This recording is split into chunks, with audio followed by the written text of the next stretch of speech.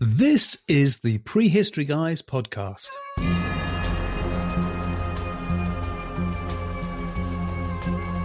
I'm Rupert Soskin. And I'm Michael Bott. Welcome to the Prehistory Guys podcast number 20.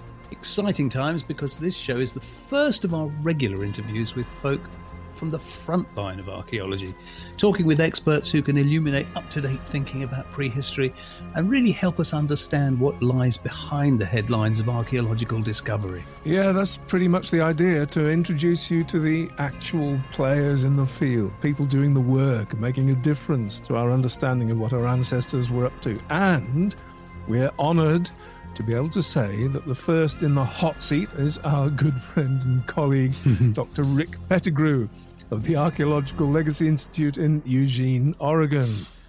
However, before we do that, a quick word from our sponsors, or rather a quick word about our sponsors. You're very clever. Our activities at the Prehistory Guys are supported by monthly donations from our patrons via the Patreon crowdfunding platform.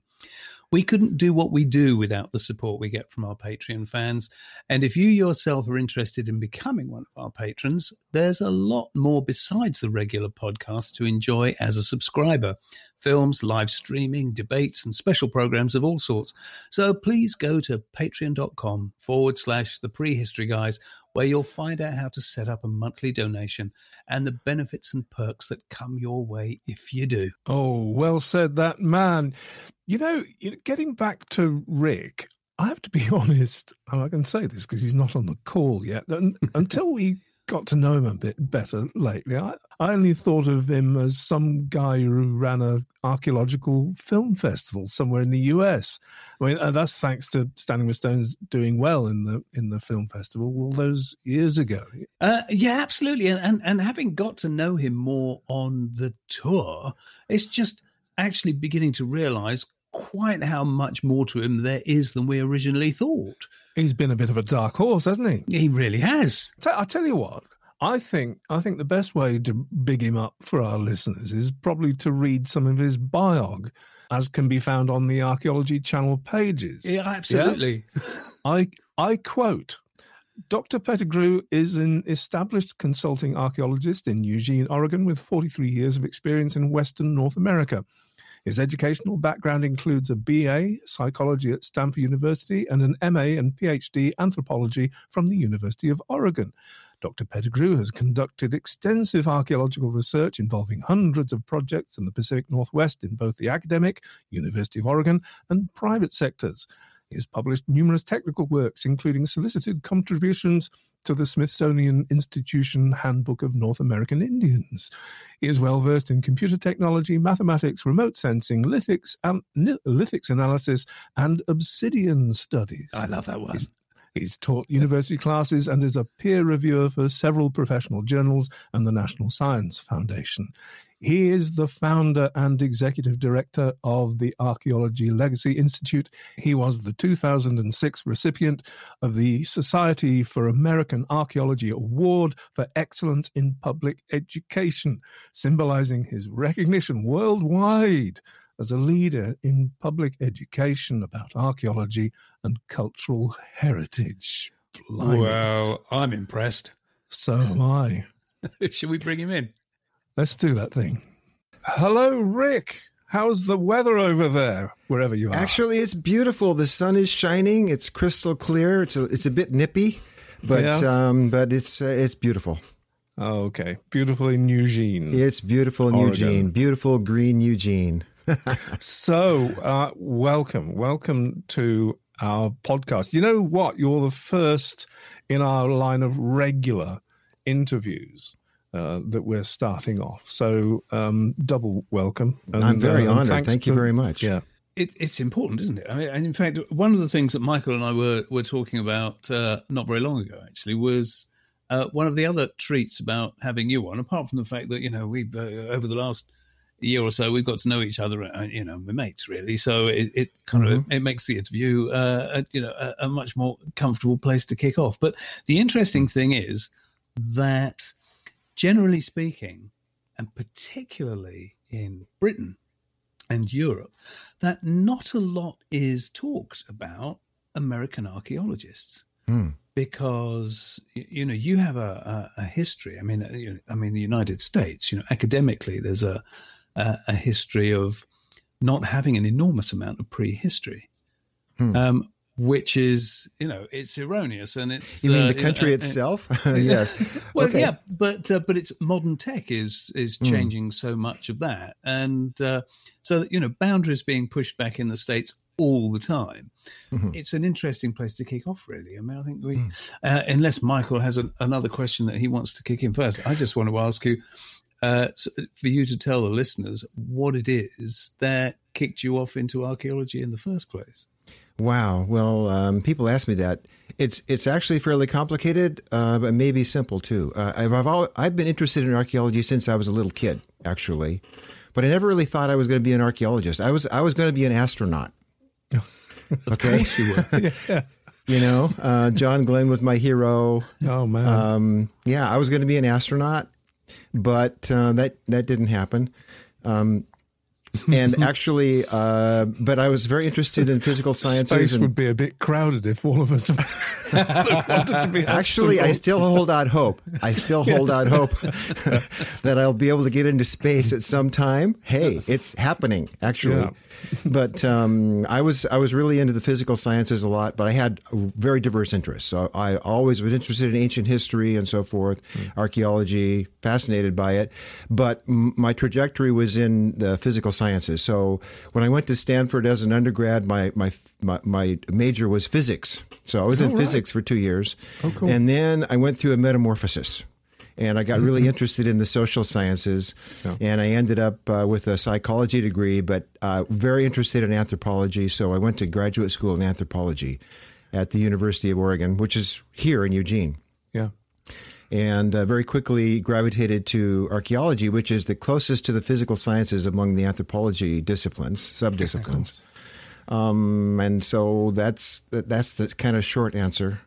But it kind of connects my interest in physical sciences with my interest in social sciences and ancient times and human origins, Sure. which go back. Archaeology itself is a broad school. What area of archaeology particularly attracted you, if any? Well, it was just natural for me to gravitate to the archaeology of Oregon. Yeah. And I became specialized in that. I did field work here, became interested and fascinated by it, and pursued it. And that was my PhD dissertation topic. My focus was on the prehistoric chronology of the lower Columbia River, the Columbia River being the largest river in western North America. And the lower Columbia was a focus of human occupation for a long period of time, and a large concentration of people, at the time of contact. And so in my dissertation fieldwork, I developed the prehistoric chronology of the lower Columbia Valley, which is amazing. still what being sort of used. time? What sort of time scale are we talking about? Well, the time depth of the archaeology there, in terms of buried archaeology in the sediments of the Columbia River, goes back about 3,000 years. But we know the area has been occupied for as long as Oregon has been occupied, which is about something like 15,000 years. Yeah. And there's plenty of surface material on the hills above the valley that are much older than that, but much more difficult to date. Those are also part of the chronology, but it's much less precise. Right. You know what? We get it completely back to front, don't we? When we think about it's American history that is short, but your prehistory. That's right. We have sites in Oregon that are clearly at least 14,300 years old. There you go. Which I dare say is that would be quite a find in Britain, wouldn't it? Yes, it that would be amazing. Yeah. Yes. Yeah. It's not to say there isn't stuff. Yeah, certainly there's old up. material in the British Isles, Neanderthal, Homo erectus sorts of things, Acheulean hand axes and so forth. But we tend to, we make a big deal about things that are about 10,000 years old. So, like, Cheddar Man and the like. But no, it's true. I think that whenever you find anything that's tangibly that old, wherever it might be, it's quite extraordinary. In fact, we did a piece in a podcast a year ago or so that was about, now what was his name? Darrell Crawford, That was him. He's descended from the Blackfoot tribe, and so 17,000-year-old DNA, in the States. Well, that's major. That's huge. Yeah. That's right. I mean, we do have old things here. The ages of some of the old material are always questioned. It's controversial. Anything that old is going to be questioned pretty heavily. Yes. But, it used to be that anything more than 12,000 or 13,000 was considered impossible. So I think we're more cautious now about throwing out, the idea of older material. Yes. So how did you progress to being a professional then, Rick? Well, it really came I was always on an academic trajectory. So I went to graduate school. I was always going to be a professional, one kind or another. And as I got into archaeology, I got involved in field work, real projects, writing reports. I did my dissertation. I ended up being on the faculty at the staff of the University of Oregon for 10 years. Wow! As a research associate, I was responsible for the Highway Archaeology Program, which is the most active archaeology program in the state of Oregon. Yeah, I traveled around the state about 10,000 miles a year for 10 years, just looking at highway project areas. Yeah. Hundreds of projects, many excavations, some quite extensive. And then I left the university and moved into the private sector, where actually most archaeology in North America is done in the private sector by private companies under contract. So I opened up, driven by development, exactly, by development and regulation. So after I left the university, I joined a company from California, that was headquartered in California, called Infotech Research. And I opened up their Pacific Northwest office here in Eugene, and we began pursuing contracts and grants and so forth. And we did some pretty incredible projects. So you're head of the Archaeology Legacy Institute, is that correct, Rick? How did that come about? How long has that been? Well, that's been going on for a long time. It was 1999 when I was feeling I was sort of mid-course in my career. I was in my 50s. I was trying to decide: am I going to continue to pursue this contract archaeology path, or am I going to do something perhaps more interesting and challenging?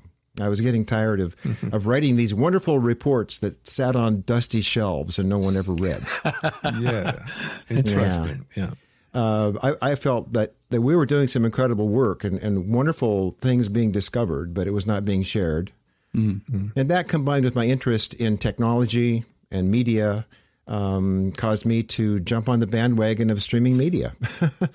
So 1999, that was early years of streaming media, but it just become available for people with their on their desktop computers.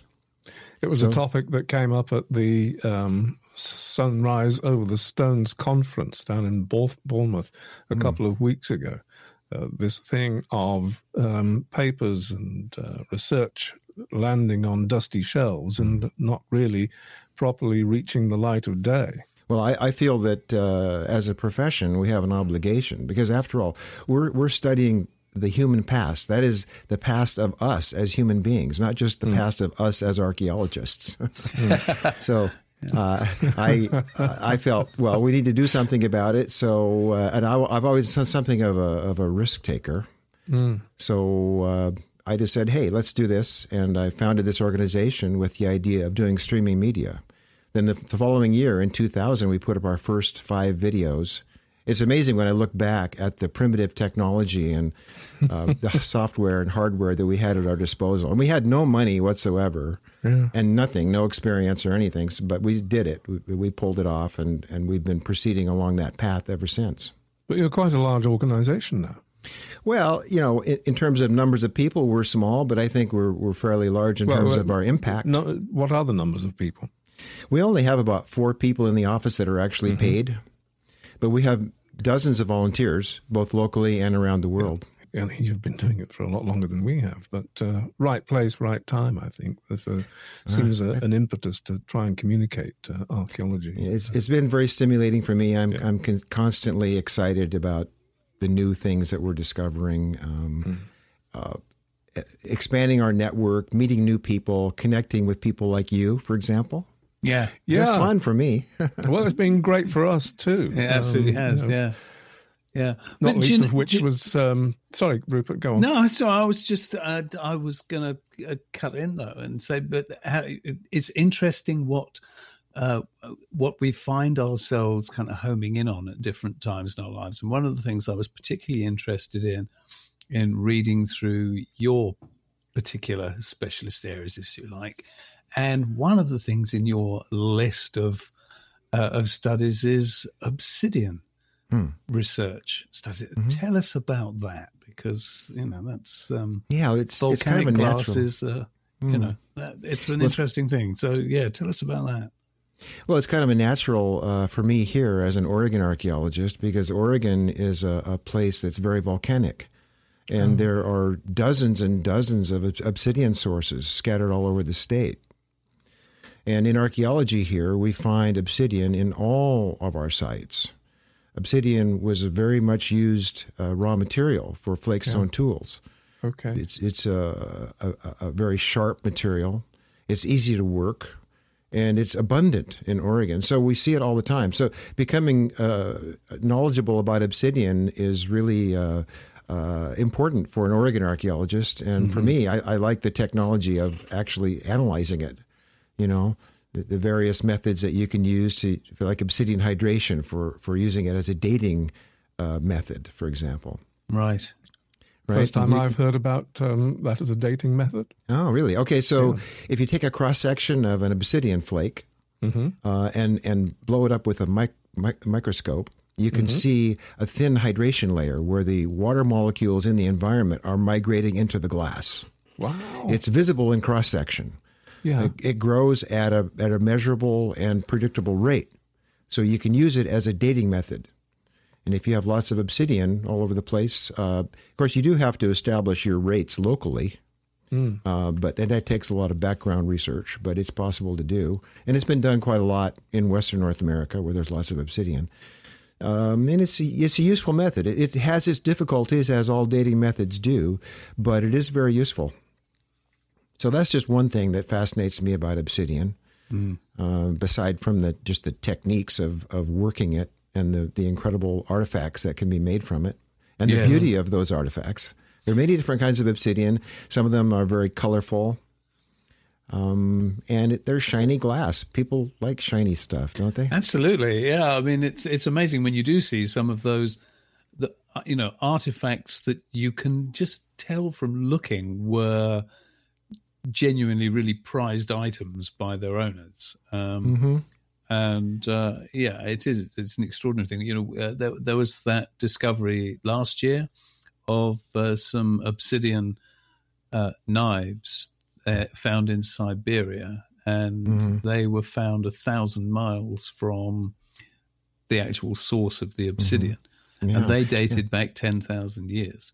Sure. And I find that kind of thing staggering, that even that far back people were, whether it was handing things along or whether they were actually traveling with that distance with it's an extraordinary legacy, really. Well, it is. And obsidian studies around the world are fascinating in that regard. For example, in Japan, there's an obsidian source on an island off the north coast of Japan.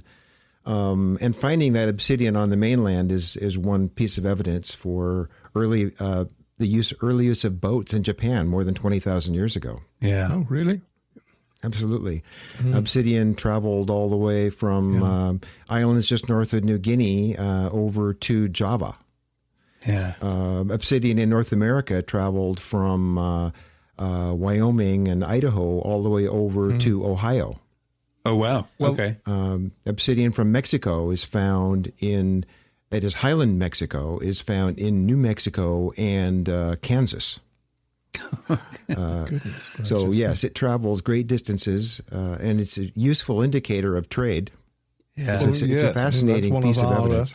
One of our kind of pet subjects, strangely enough, has been trade ever since we climbed up to the Piker Stickle and to the source of the greenstone axis. Is it something that, apart from obsidian, trade in general, is it something that has fascinated you, Rick? Oh, absolutely. Yeah.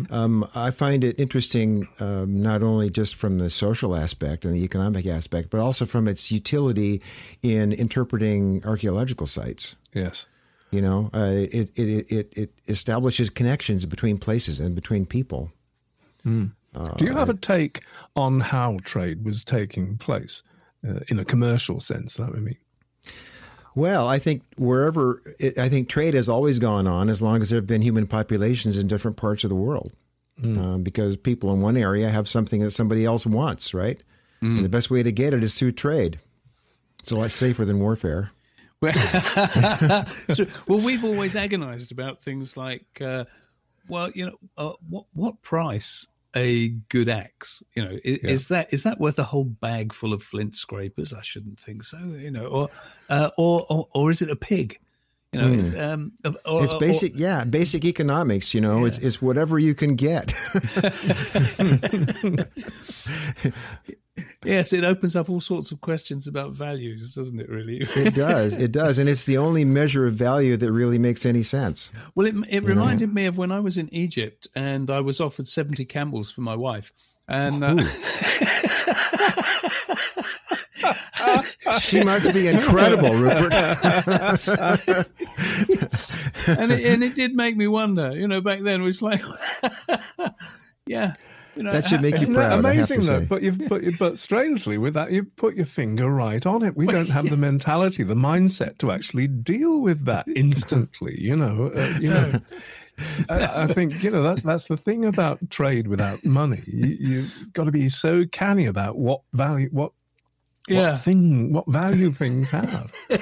Well, once you've established a relationship, then certain standards are established. You know, you know how many camels you're going to need to give up to get a certain commodity that you want, right? You can just say, well, last season so and so got this item for only 50 camels. Yeah. So why are you charging 70? Yeah, caveat emptor. I mean, these are the kinds of discussions that come up in any sort of bizarre situation. Yeah.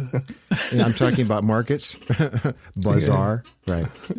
It's a fascinating thing, though, because when, for example, in Grimes graves in eastern England, southeastern England, and there was it's a prime source of flint, and they found a beautiful greenstone axe at Grimes graves that came from Cornwall, and it does beg exactly that question. Was it that it was taken there and exchanged? This beautiful greenstone axe exchanged for however much flint, raw materials of flint or scrapers or knives or what have you, because clearly the amount of work involved between the two is vastly different, and it's one of the few things that, but it sticks in my mind of is that an indicator of a level of exchange?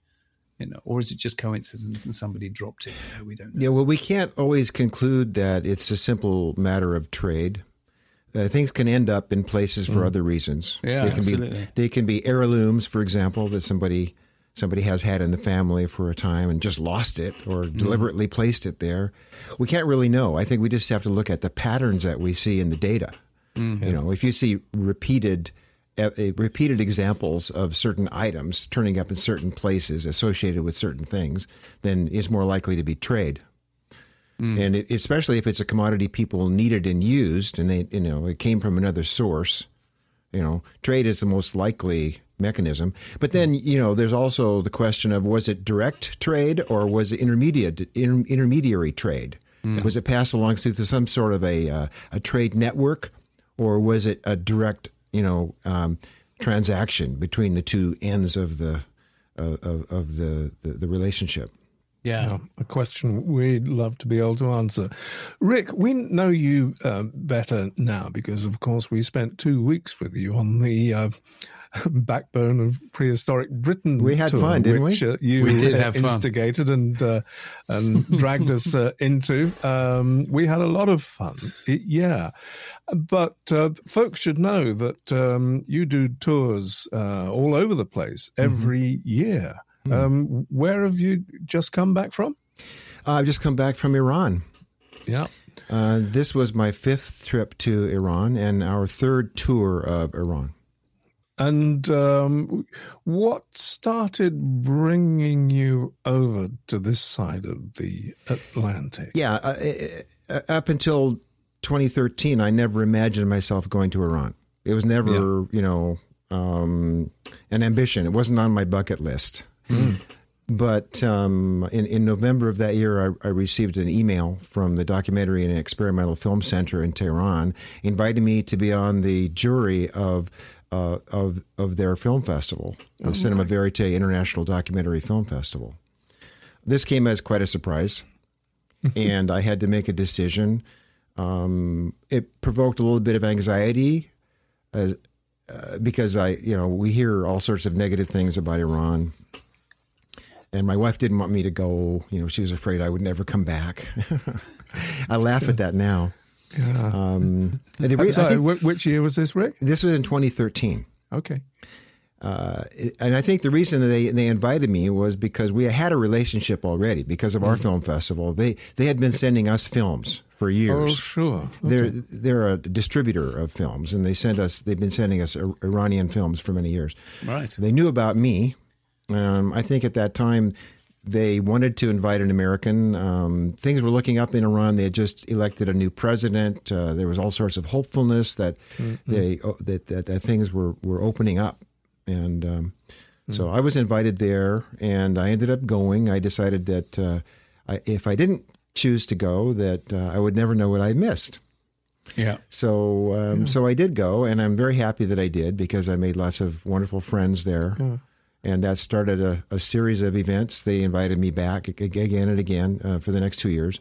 And we established a relationship with them between their festival and ours. And we invited their people over to us, to our location for our festival, to be on our jury and so forth. And we had this back and forth going on until, unfortunately, in early 2017, the travel ban was instituted, and people from Iran no longer can get visas to the U.S.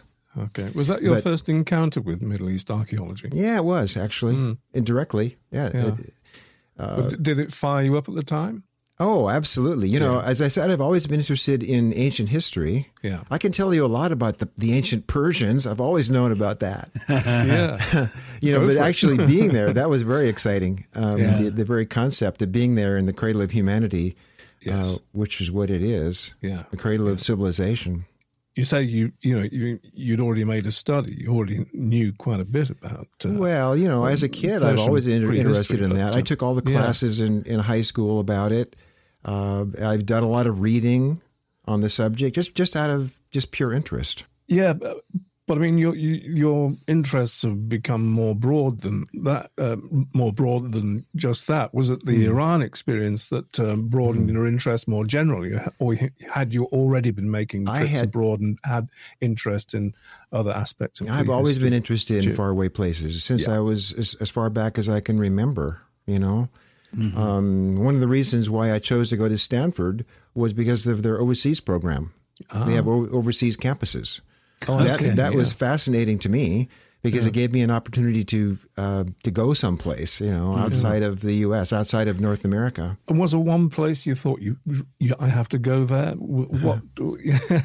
Well, at the time, I can just mention that I chose to go to Austria, to their overseas campus in Vienna, where I spent some time, and as a result, I got to see lots of places all over Europe. Yes, including Greece. I visited ancient sites in Greece and Crete and so forth, and up in Scandinavia, where I met my wife to be. Indeed, so that sort of launched me on a very international trajectory, and my family is very international. My kids have been in Europe quite a bit. It's just a continuation of my original fascination as a kid with faraway places. That has never changed. That's just I'm just taking advantage of opportunities. And where else do you take tours apart from Iran? Yes, well, let's see. This year we've gone to Yucatan to visit ancient Maya cities. Yeah, that's absolutely fascinating. And of course, Britain, to visit the megalithic and henge sites of Britain with you guys. Yeah. That was a rush, I have to say. That was wonderful. And then next year, we're going to do the same of those three, but we're also going to go to Malta in April and Peru in June. I wish I could join you for Peru. Well, I love Peru. I think it's Malta my wouldn't be favorite bad. country in the whole world. Yeah. Yeah, well, Malta is fascinating for me because of the prehistoric temples. Yes. Yeah.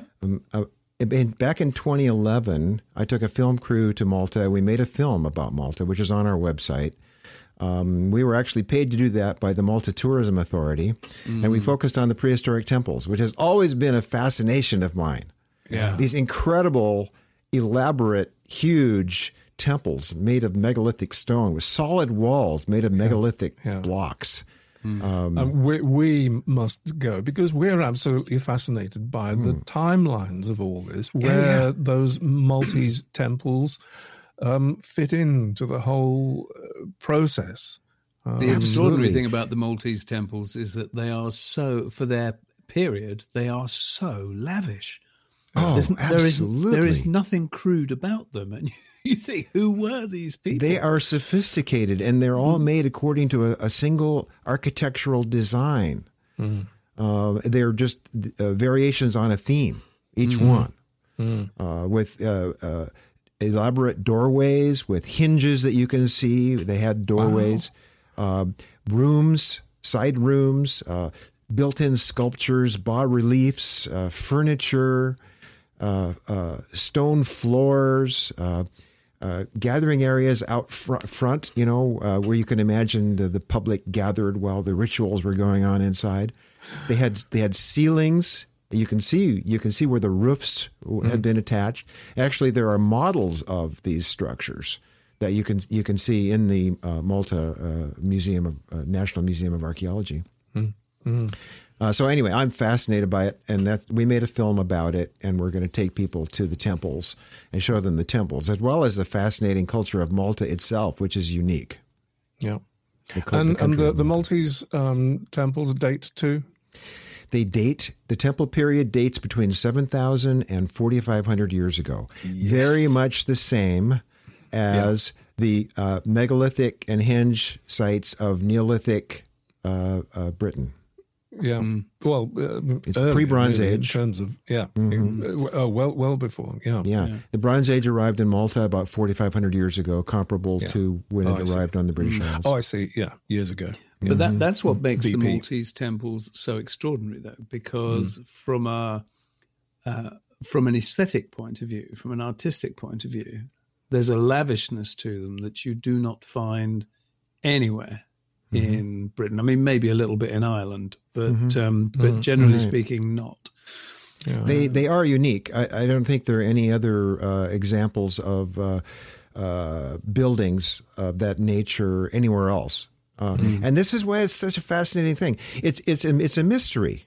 No one has explained why you have up to 30 massive temples on these two little islands. These are tiny islands. I mean, the airport takes up about 1/4 of the whole space of the island. And you have up to 30 temples of these massive temples in the middle of the Mediterranean in an isolated island where the population of Neolithic farmers probably didn't exceed about 10,000 people altogether. Why did they build these things? How did they build these things? And for what purpose? And who actually made use of them?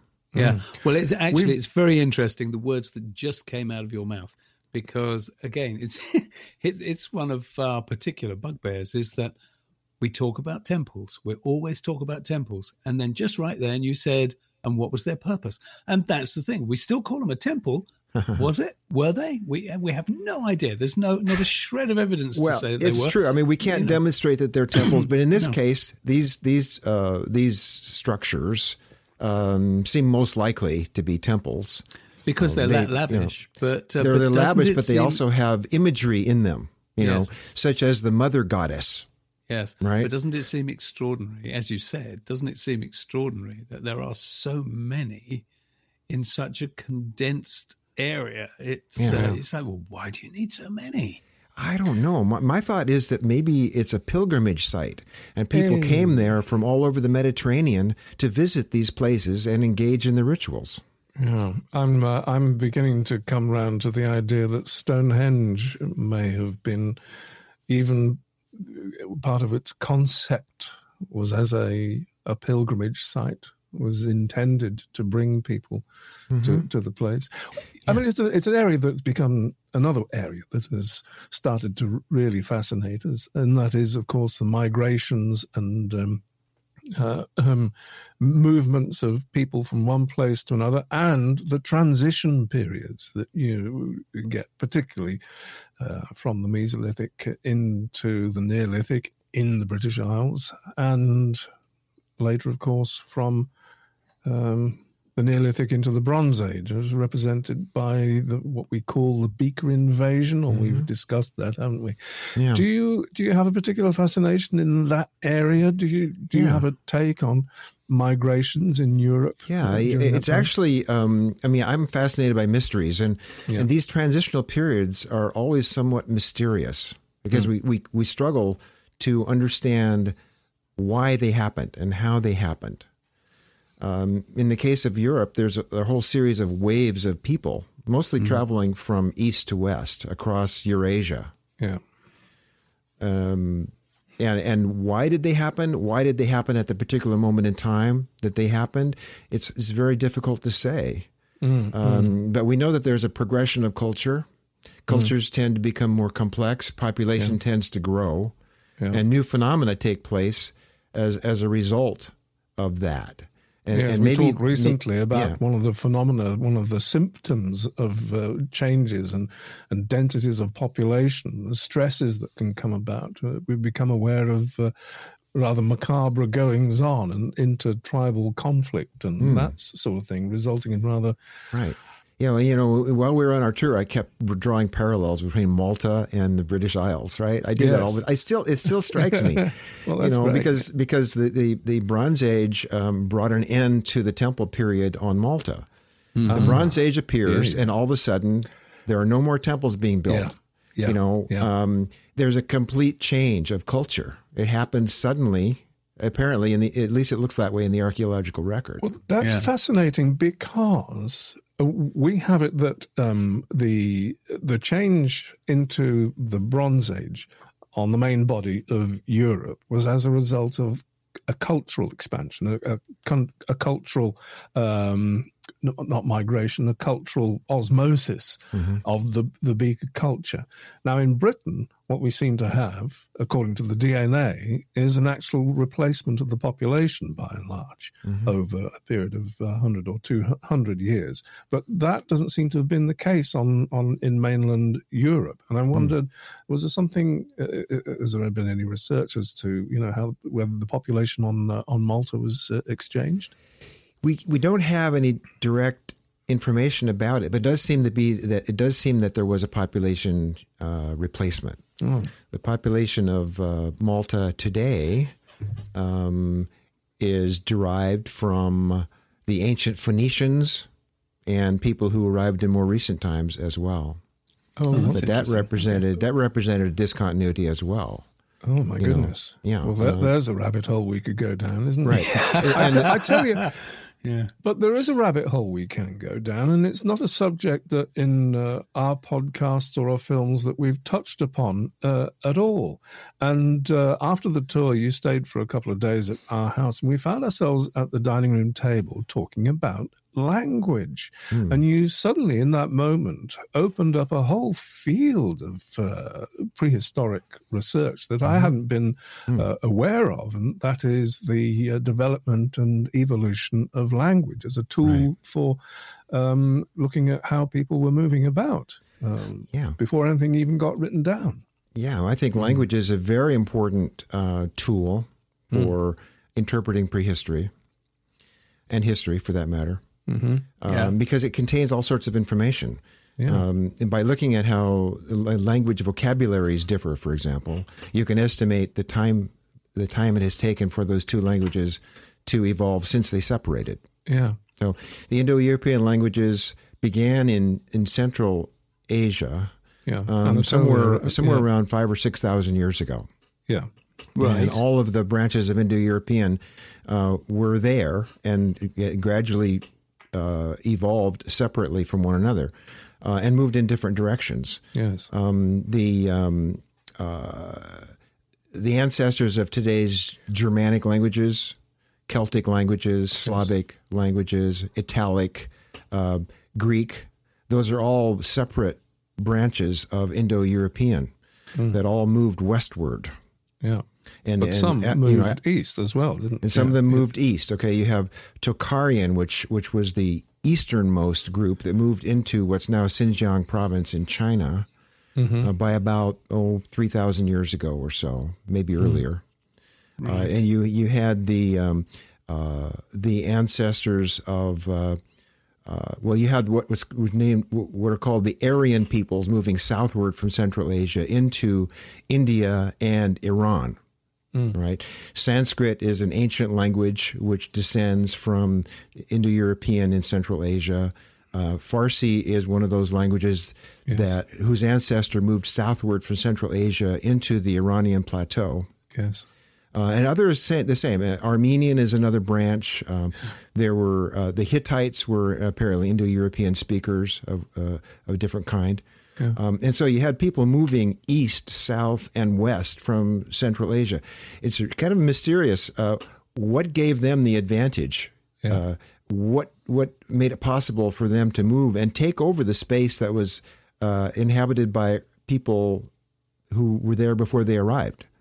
What gave them a competitive advantage? We don't really know. Because the Indo-European language is not riding on the back of farming. The wave of farming had come before, hadn't it? Yes, it had. But the Indo-European languages, or Proto-Indo-European, was spoken by people who were, in fact, farmers. Because if you do the comparison of the vocabularies, you can see that the words that they have in common basically describe a life way of farmers.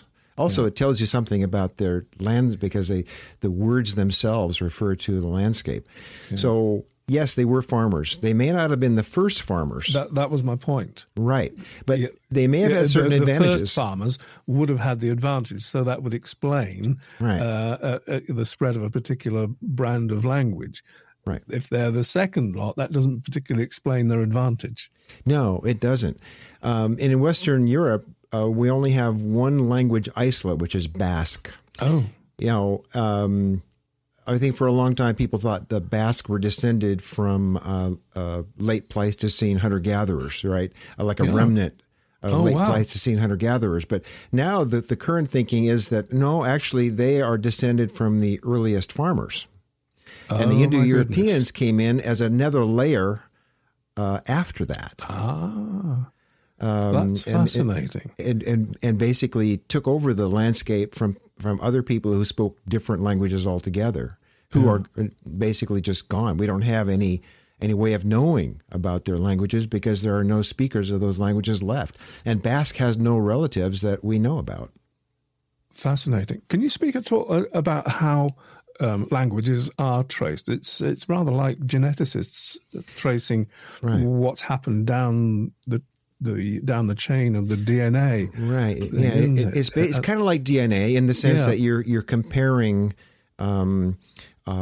different related languages that are measurably, their differences are measured in terms of vocabulary. Yes. And in terms of grammatical structure, basic characteristics of language. More closely related languages are more obviously related because their grammars are similar, their vocabularies are similar. So, for example, we know that English and Farsi are related because we have many words in common. Who knew that, folks? Yeah. Well, actually, that was discovered back in about the 1700s when Western scholars looked at Farsi documents and began to notice that, that kind of sounds like this. And once you've compared other languages in Europe, such as other Germanic languages, Latin, Greek, and so forth, you do see a lot of similarities among the vocabulary. And then you look for those similarities in other languages, and my goodness, there they are, right? Mm-hmm. So it's pretty obvious now when you look at them and compare them. And so Proto-Indo-European as a language has been fairly well reconstructed, at least in terms of its vocabulary. Amazing. By looking at the common words throughout all these groups, these language groups. Mm-hmm. Well, I'd like to learn a bit more about this, and maybe do a bit more about language in a future podcast or something. Yeah, I'm fascinated by it. Yeah. I think we should do. So that pushes language back how far, approximately? Language itself. Now we're going beyond the limit of what I can say, because but clearly, of the languages that you can trace. So where you're talking about okay. a connection between, say, English and Farsi. So. Right. If you were going to talk about genetic mutation in the same way that you can calculate how long things took, it's analogous. Yeah. So what sort of periods are you talking about for that sort of evolution of language? Well, we know we can trace Indo-European back about 5,000 or 6,000 years, but not beyond that. And people have proposed connections between Indo-European and other language families, but they're highly speculative and much debated. Mm-hmm. Because the farther back you go, the fewer examples you find of cognate words, and the greater the likelihood that these similarities that you do find are simply by chance. Right. It's similar to, say, radiocarbon dating, where you can go back to about 50,000 years, but beyond that, there's not enough carbon-14 left to really be able to assess how much there is. There's too little of it there. Mm-hmm. So you can't use it beyond 50,000 years. And languages like that, comparing languages and estimating times of differentiation, and even if whether languages are related, is limited by the fact that their similarities become so problematic, so difficult to determine that you can't have a consensus about it. Mm-hmm. I was doing a little bit of a search earlier on today, and I did come across the fact that linguists have done a really deep dive on this, and some, as a couple, claim to be able to identify 15,000-year-old ultra-conserved words. Mm-hmm. And they've identified 23 words. Mm-hmm. Yeah. Yes, there are words that are similar. So, for example, the word ma in Chinese, of course, it depends on how you say it. Right? There are 4 different ma. Anyway, one of those means mother. Yeah. Right? But it's also one of the easiest sounds to make. True. And so it may not be a historical connection. It could simply be physiological. It's speculative. And of course, we all like to push the envelope of what we know, right? We like to push things as far back as possible. And I do the same, of course. It's fascinating. Yes. But you begin to lose consensus the farther you go. Now, but looking at it from the other direction, language is integral. It's essential for human beings, right? It's what sets us apart as human beings. So we know that language is much older than 6,000 years, clearly, probably many times that. As far back as it is, I think the human beings have been able to cooperate using language pretty obviously at least 50,000 years. That's being very conservative. It's extremely conservative, isn't it? I was reading a piece recently about Neanderthal technologies, and they're looking at some 200,000-year-old Neanderthal artifacts, where it's actually using birch bark tar to, in tool use and what have you. And the fact that artifacts show that they'd tried different types of tars and resins and what have you. So that implies experimentation. Now, that in itself implies a very sophisticated level of communication between people. So, okay, there is no direct evidence, but you also have to, at least put a pin in it that, well, no, they must have been talking to each other to do that kind of stuff 200,000 years ago. Well, we can make inferences that they were able to share ideas to a certain extent, but we don't know to what degree it was language in the manner that we're used to. And one of the great mysteries and one of the great gaps is between communication system like the great apes have and language. What would there have been that was intermediate Can you imagine an intermediate sort of communication method? What is early language? What does that look like? What does that sound like? We don't really know. Where I like to go with that question is to compare how people around the world communicate in non-verbal sense or non-grammatical sense, shall we say, with tones of voice or common expressions that you hear all over the world. I think if you if you just dispense with language altogether and just look at common expressions that are non-grammatical, you can see a lot of commonality all over the world. And I think that's an early level to go to in terms of evaluating or conceptualizing what early language was like. Give us an example. Right? Well, like, or,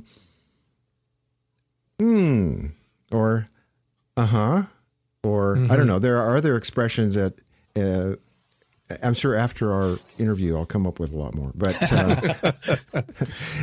but there are expressions, questioning attitudes, tones of voice go along with visual expressions or facial expressions. There are a lot of things that we do as humans all around the world, regardless of language. Then we understand each other, even without language, because of that, right? Yeah. And so that has to be an early level of communication that we all have in common, from which everything else began. Rupert, when we were filming at Formby Point, it's part of Standing with Stones, the film, you made the point that for a huge amount of time, 2 million, how many millions years, human beings were just bashing rocks together. Yeah. And then something happened. Yes. Well, it would be interesting to speculate that the thing that happened was language. Yeah, I think it's a very good point, isn't it? That I mean, one of the things that, to be honest, I have never been able to get my head around this. How is it that the Herculean axe basically remained unchanged for a full million years? You think at no point in a million years did somebody think, whoa, hold on a minute. If I do this and this and this, then I've got a Swiss Army knife. A million years. It doesn't make any sense to me. You think of anything in the history of in the known history of mankind, you think of anything that has gone unimproved for a couple of centuries, 1,000 years. I mean, even the wheel was refined and refined and refined over hundreds of years. And yet here's a tool that man started making and thought, no, that'll do for me for a million years. So as Michael said, what was it that actually made that shift? And it does seem that language, a more sophisticated level of communication, is a strong possibility. It's a strong but also language itself does help us conceptualize in the first place. I think you have your finger on something. There is a wonderful book by Professor Stephen Mithen called, I believe, The Prehistory of the Mind. His conjecture is that if you think you look at all sorts of different animal species, and they have actually different places in the brain for whether it's communication or sexual communication or where they store their food or where they're going to go and sleep, the way they relate to the landscape. These are all things that are in different parts of the brain, and that includes some of the other primates. The only thing in his thesis is that as soon as you start to use language, you're actually bringing these different areas of the brain into a shared space, this central area where suddenly they're all having to be joined together because people are now sharing it in this kind of central space. So the way you then connect all these different things, the way you relate to the landscape and what you're going to eat tonight, or, all that, they all suddenly come together.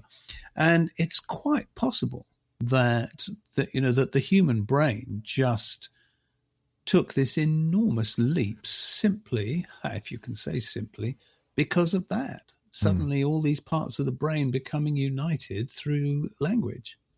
Well, I do think the mechanism is natural selection.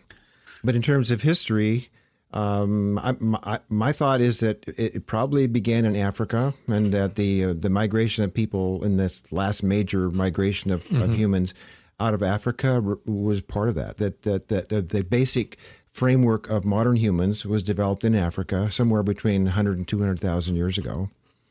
And that certainly by 50,000 years ago, modern humans had migrated out of Africa and spread throughout the world very rapidly after that. I think these people almost certainly had language. They had developed it.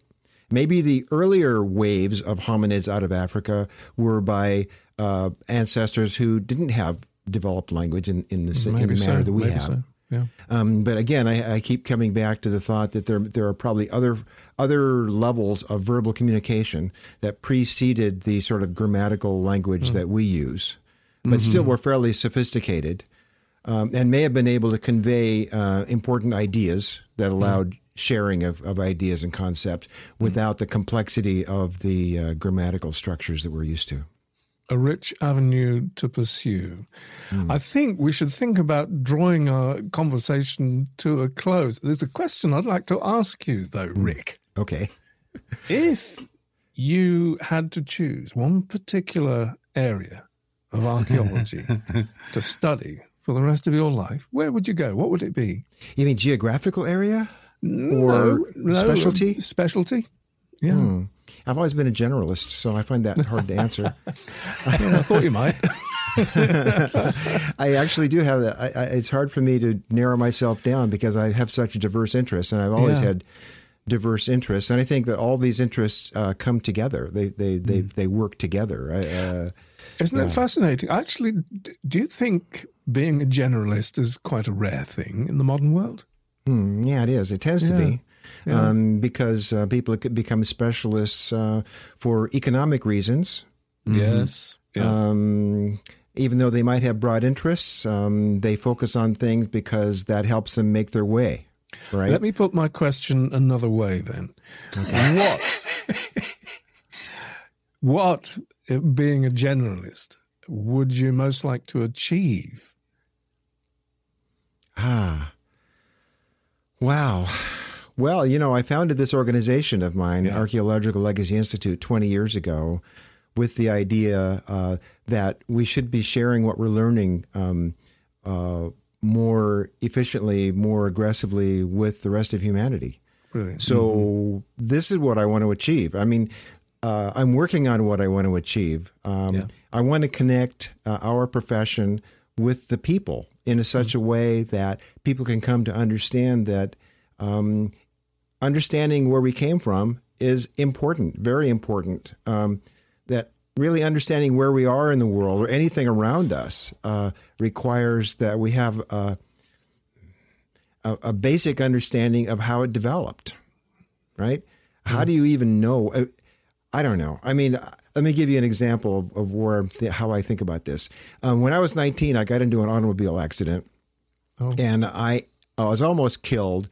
And I ended up on my back in the middle of the asphalt on a highway overpass. Yeah. And when I woke up, I had total amnesia. I knew nothing. Oh my goodness. I didn't even know what I was looking at. The rain was falling on my face. I had no idea what it was. I didn't know what these figures were standing over me. They turned out they were people. Wow. Right. So I think it's really just a growth of consciousness. That humans have been on this path of increasing consciousness throughout our history, and that path continues. And so I see what we're doing here with our organization as assisting with that growth of consciousness. Right? Yeah. Who are we? Where did we come from? What is the meaning of all this? Yeah. Right? And that's how I see it. I want to pursue that and help to share that and continue to promote the growth of human consciousness. Oh, brilliant. I'm inspired. And anything we can do to help you achieve that goal, Rick, we're your men. Okay, thank you. Well, it's exciting for me to have this association. I'm very, very happy that we're working together now. Oh, terrific. We are too. We are too. Yeah. Absolutely thrilled. No. And I have a feeling this probably won't be the last time we'll be chatting on a podcast. Just let me know. Just let me know. There's just so many areas that, Michael talked about rabbit holes earlier on. Oh, it's so easy to dive down those rabbit holes because there is so much to uncover, so much to dig out. And yes, eternally fascinating. Thank you so much, Rick. Oh, you're very welcome. Thank you. It's been really great talking with you. And we'll put a date in the diary for the next time. I'll look forward to it. Okay, so that's it. That's it from myself and from Rick and from Rupert for the time being. Yes, but watch out. We'll be announcing who we're going to have on next month's show pretty soon. You'll be pleased to hear we've got some cracking interviews in the pipeline for you, so do keep an eye out for news. Yeah, and remember, we don't just do these podcasts. There's loads more stuff we do. Loads more stuff. Loads of stuff that's available if you decide to become one of our Patreon supporters. There's more podcasts to be listened to, but also we do live streaming videos, and of course we do our films, of which there are many available on our Patreon page. So, so hop over to patreon.com/theprehistoryguys and you'll see how it all works. You get extra stuff and you help us to continue making these podcasts and more films, etc., etc., etc. Yeah. So hopefully see you around. And that really is it, I think. Thanks for listening, folks. Thanks very much. See you next time. Bye-bye. Bye.